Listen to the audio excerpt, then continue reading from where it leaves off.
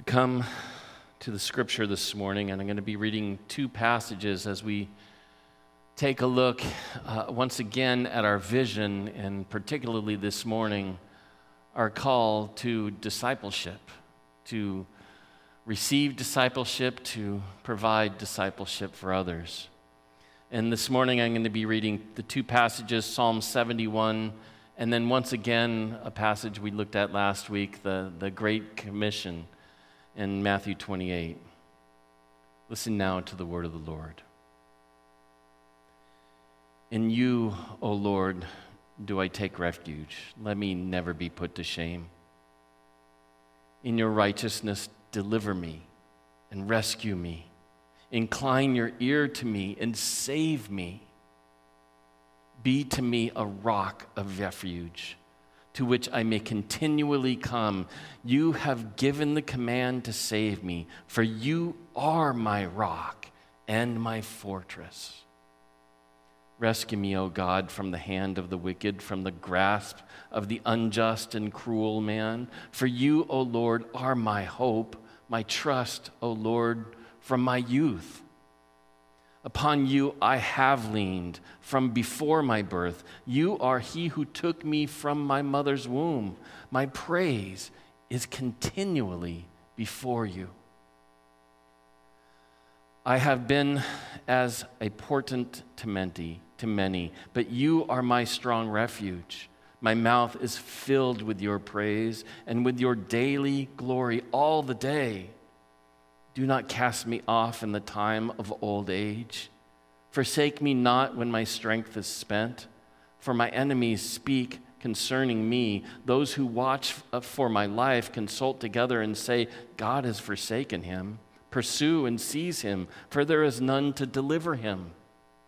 O God, be not far from me.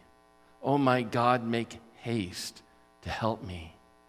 May my accusers be put to shame and consumed with scorn and disgrace. May they be covered who seek my hurt.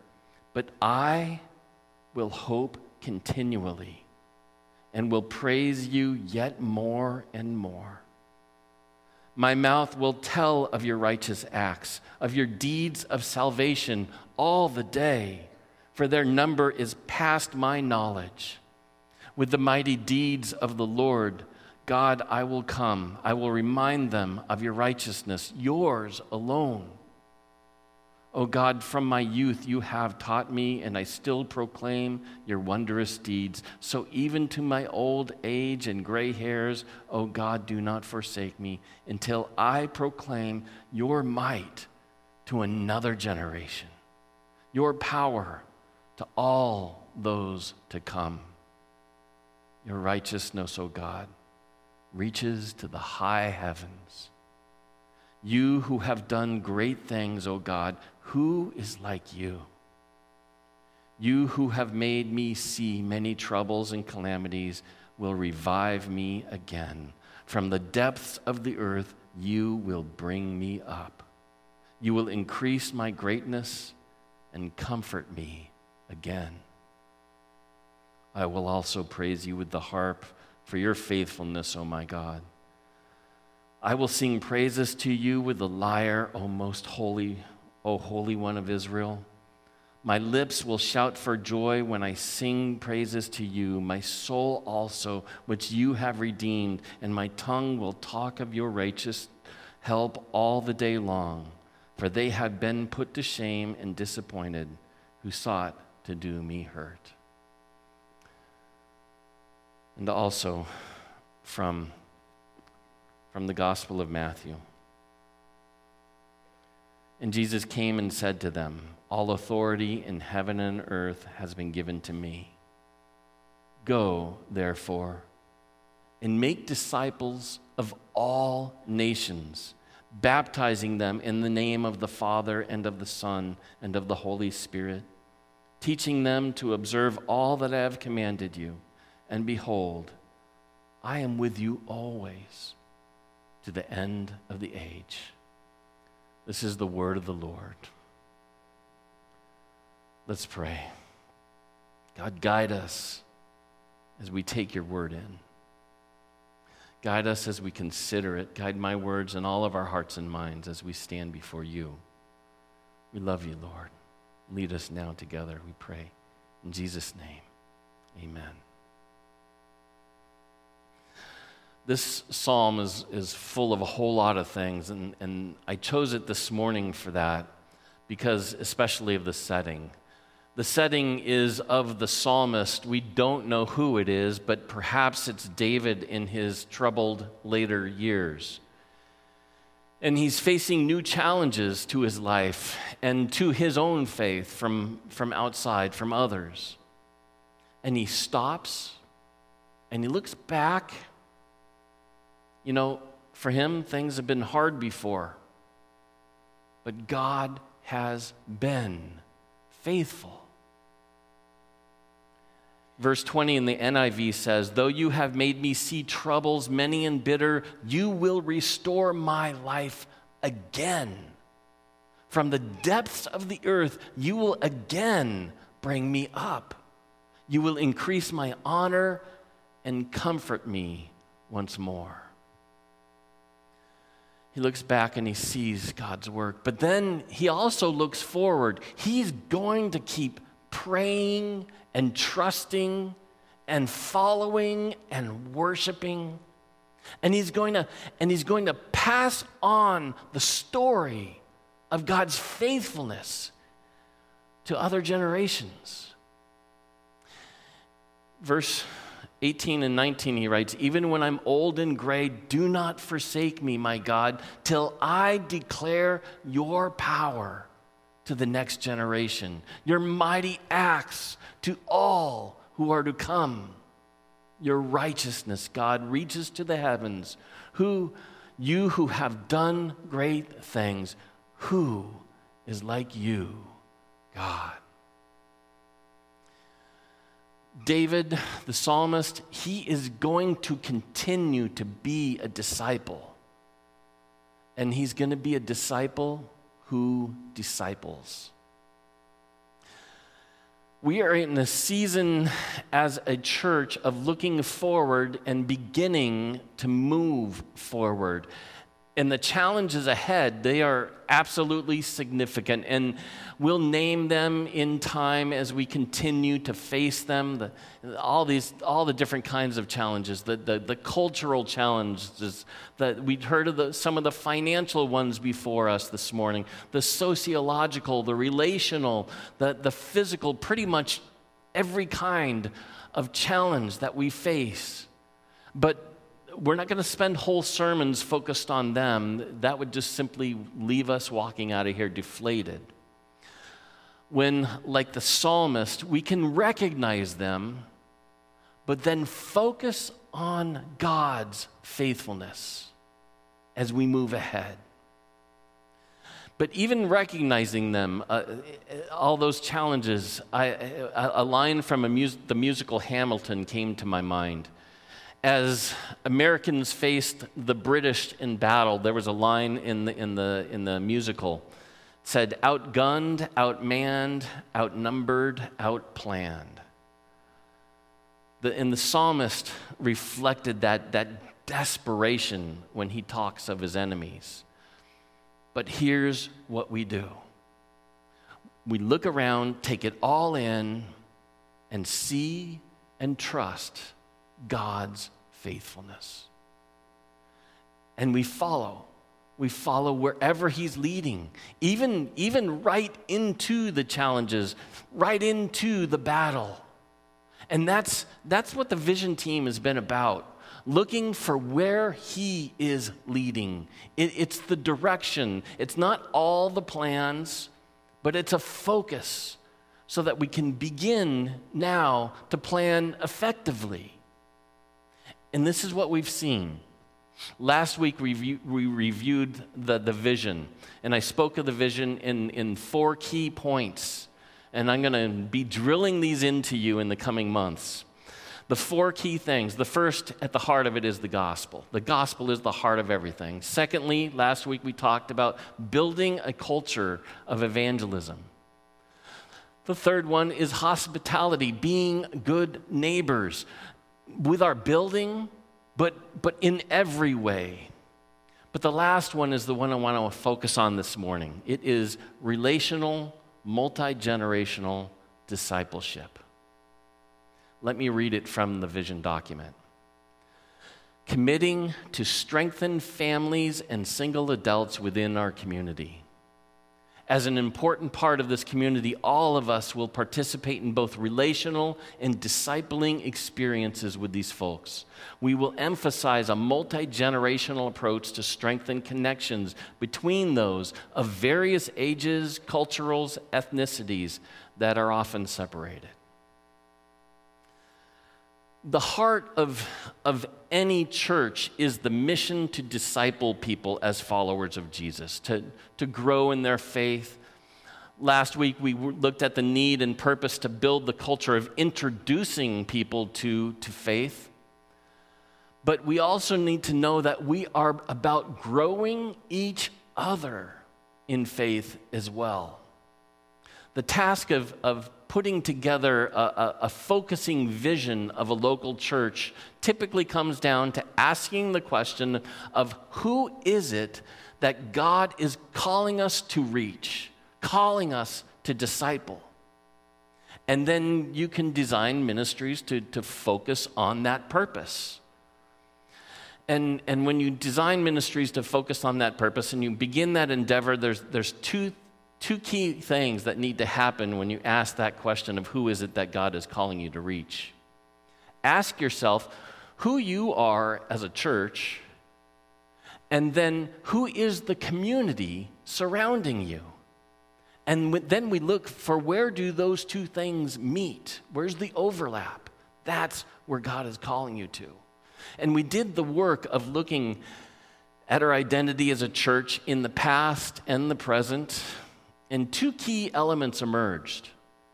First thing was universal. Everyone stated it everywhere we looked. A fidelity to Scripture and a love for the gospel of Jesus Christ. That was the key value for this church. And that has been the key element that has brought and kept nearly every one of you who is here. And as we said, that is going to remain a core value. That was the first point of the vision statement. But secondly, we also could look around at the past and the present and see that so many of you have connected to this church through a strong children's and youth ministry, either as parents or as kids.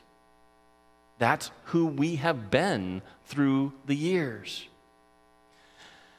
And then we also went and we looked at studies of the neighborhood as well. We looked out. And it turns out, as I'm sure most of you have heard, this is one of the most diverse communities in the country in every way. Generationally, it's broad. It's becoming a little younger, but it's broad. Ethnically, honestly, the whole world has shown up in Kent and Renton.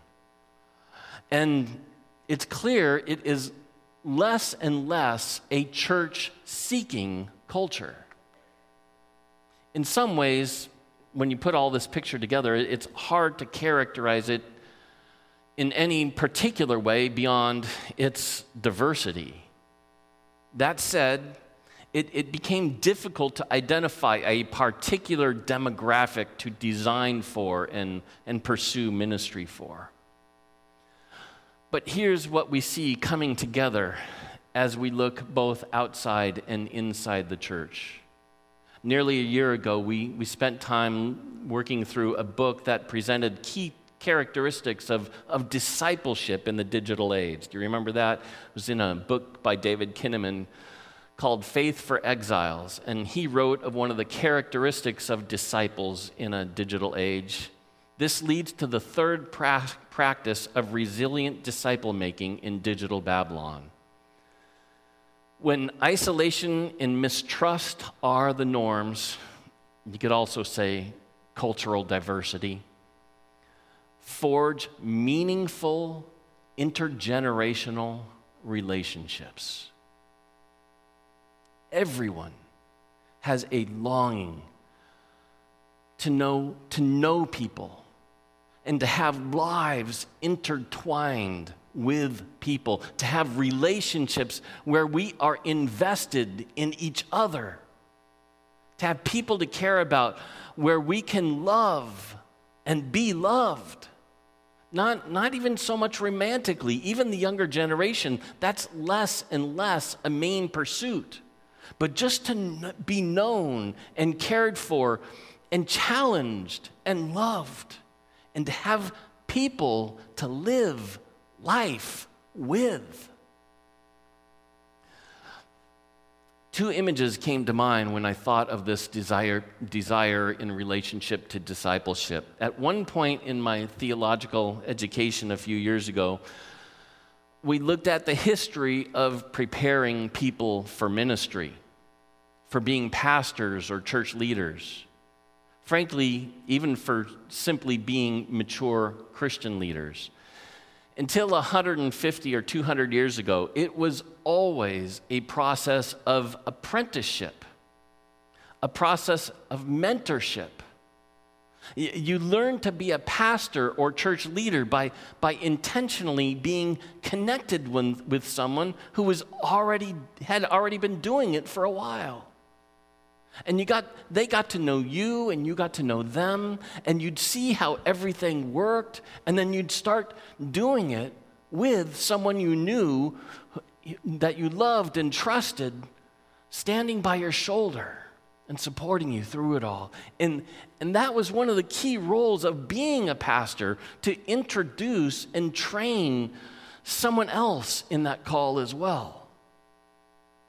Well, the Industrial Revolution came along, and the process of discipling in this way, of bringing along leaders, frankly, of education, it all changed. Instead of pastors being trained in churches by doing ministry with others, we got sent away to school. We went to seminary. I got to tell you, I went to Princeton Seminary. The dorm of the seminary was built in 1814. It's right when all this started happening. We went away to school and we were educated in ministry in classes, mostly by people who had never been in ministry. One of my favorite professors was a great teacher. He had tried ministry right out of school and found himself not to have the patience. He was a better scholar, and he was a great teacher. A little frightening, but he was great. Diogenes Allen. I so appreciate him, including his name. There's a growing recognition that theological education is absolutely important for ministry, but not sufficient for it. All of us need people coming alongside of us inside the church doing ministry. The passing of information that happens in theological education is not all the preparation we need. We need the wisdom, support, and love of those who have gone before us in the church. But secondly, I also thought of a consistent refrain I heard during the SWAT meetings with many of you. This past season of ministry at Hope has seen many ministries, many programs fall away. Some of them painfully, some of them quietly. But there has been a feeling of grief that has been experienced by many for some of what's been lost. But I began to realize as I was listening that what has really been felt as the loss, it's less about the choirs and the studies and the small groups and the family events. It's more about the people who are not here, and it's more about not having the ways, the means of connecting in the church. Places to do things together that are meaningful, so that you can make friends and become part of each other's lives. This vision recognizes the centrality of relationships in the church. And the primary function of the church, making disciples, first and foremost, it's to facilitate relationships, healthy, working, broad, and discipling relationships. Finally, I think of Jesus and his ministry. The world that he came into was absolutely fragmented into factions of people who didn't get along and identified themselves against each other. Fishermen and tax collectors, zealots, sinners, Pharisees, Sadducees, Romans, the lepers and the sick. Jesus' ministry had many good famous teaching times, but there was the traveling, the stories, the healing, the eating together. They just lived life together. And he brought them together by spending time with them, inviting them into the one kingdom of God, spending his life with them and for them, for us, and then sending them and us on a joint mission as his witnesses everywhere we go. Now, this connecting, this coming together in relationship across all the boundaries of our society, it's more of a challenge than ever. Some of the old ways of connecting they're not going to be as effective. And we'll look at new ways. The purpose and the outcome is the same, even if the means are going to be a little different. We'll build strategies to facilitate relationships that cross some of the hardest boundaries of our society and connect us as disciples of Jesus together. Not just passing on information, but being connected through the ups and downs of life, equipped together and not alone. That's what I see in this psalm. We'll include strategies to reach families with children and youth, rebuilding programs that have been a strength in the past. I got to tell you, Ruben has been one of the great joys of my time being here. But part of that joy is that he works not just well with kids, but with young adults and us old folks as well. Dan and Melody Lothian have restarted the children's ministry coming out of COVID, and it has been slowly, consistently growing. And we need more help as we continue to grow it. But it's been bringing new families once again into the church, to the place where we're looking to hire leadership in the new year that can continue to grow it further. Both of those places we're going to continue to invest. But we also recognize that there's a growing population of people who aren't married or have children around us, and they need family-like connections in their lives, and encouragement, support, and direction in their relationship with God as well as a place to show us where God is working in their lives and in their world. Things all of us need to know and be encouraged by. And the strategies may look less like industrial age consolidation of education. People are finding it hard to commit to weekly anything for the purposes of garnering information. There's easier paths to that these days. You can ask any question and just look it up on YouTube. But we will invest. Anyone will invest if they know someone is going to personally invest in them and that they can be a benefit to someone else. We'll be there for that. It may look like times long ago when people were intentionally connected for the purpose of growing in faith and character. Rather than classes, we may have very small groups, brought together by, a variety of things, as well as working groups for a focused purpose, whether it's to clean the parking lot or maybe go to games or concerts or talk about books or movies or podcasts or health issues or prayer. I got to tell you, all of those things have been happening already in this church informally. But we'll have means of getting to know each other better and become a part of each other's lives, intentionally living and growing together. The strength of this church has been that many of you have gotten to know each other through the years and become a part of each other's lives. And you know the value of that. We need to be intentional about doing that with others, to invite them in.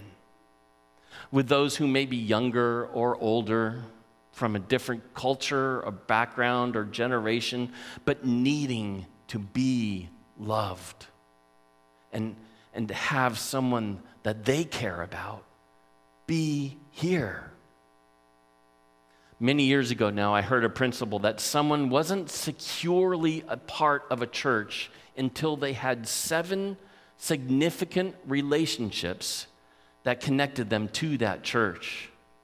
Now, I don't know if it would still these days take that many. My guess is that it would only take 2 or 3 people where all of you were committed to the church.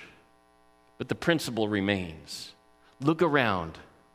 How can we get to know each other in meaningful ways? The next stage of the transition is twofold. First is to put together the PNC and pursue the next leader. We started that a week ago, and we elected the PNC. And their first meeting is the Friday, the week after Thanksgiving. Keep praying for the PNC as they start their work. But at the same time, we begin to put together strategies to pursue the vision. And we'll be doing that in the coming season. And the plan is that we'd be continuing to work on these strategies when a new pastor arrives, so that they can jump in and give leadership to a moving ship whose course is set. But for now, we don't have to wait. With that vision in mind, we can start at a very, very personal level. Start with this. Reach out and invite someone to do something with you. You don't need to wait for church programs to be built to do that. For instance, read the Bible with someone or 2 or 3. We're coming to the end of the year. If you're really ambitious, read through it with some others and then get together regularly and talk about it. I do it every year. I'd love to join you. Honestly, in my office this morning, I got here early, and I go through a program that I read 5 days a week, and I got ahead by just reading more days a week. And I had 2 days left this morning, and I thought, I'm headed off tomorrow morning to fly to Pittsburgh and to be with my son, and then we're going to drive to Indiana to be with my wife and her family, and a bunch of us will be together for Thanksgiving this coming week. And I thought, I got 2 days left in the year to read, and I don't need to take the Bible that I've been reading through and pack it if I can finish it. And so I finished those 2 this morning, and I'm excited. I love doing it, and I'm excited to start the next year. Find some people to read the Bible with. Go shopping together, garden or hike or ski. Maybe somebody will come see if somebody will come with you in a couple weeks to the decorating day, and you can decorate the church together. I think of the psalmist. He has struggles ahead. If it's David, he has some of the toughest struggles of his life ahead of him in those last years. But he just wants to find a way to tell some who are younger than him about God's faithfulness to him in the past. Just do that. And as I said last week, listen. When you really listen, you'll see God working in them, working in others. And you'll know what to say or maybe what not to say. But being there will be the important thing. And we will all grow in character and faith together and in love for our Lord Jesus who saves us. Let's pray. Lord, the challenge is enormous and the adventure is amazing when we see you accompanying us along in it. God, thank you for the work of the Vision team that has helped give us sight of that work that's ahead of us. But as we look closely at it, we also see the challenge of it.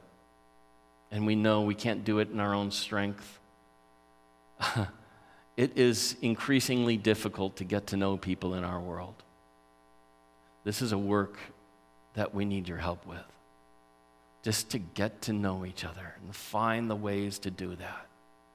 And then support each other as we grow together in faith as yours. For Lord, that is our desire, to glorify you together. Lord, that's what a church is. And we are so grateful to be a part of New Hope and a part of your kingdom. Thank you for the promise of your Son and his enormous, amazing call on all of us.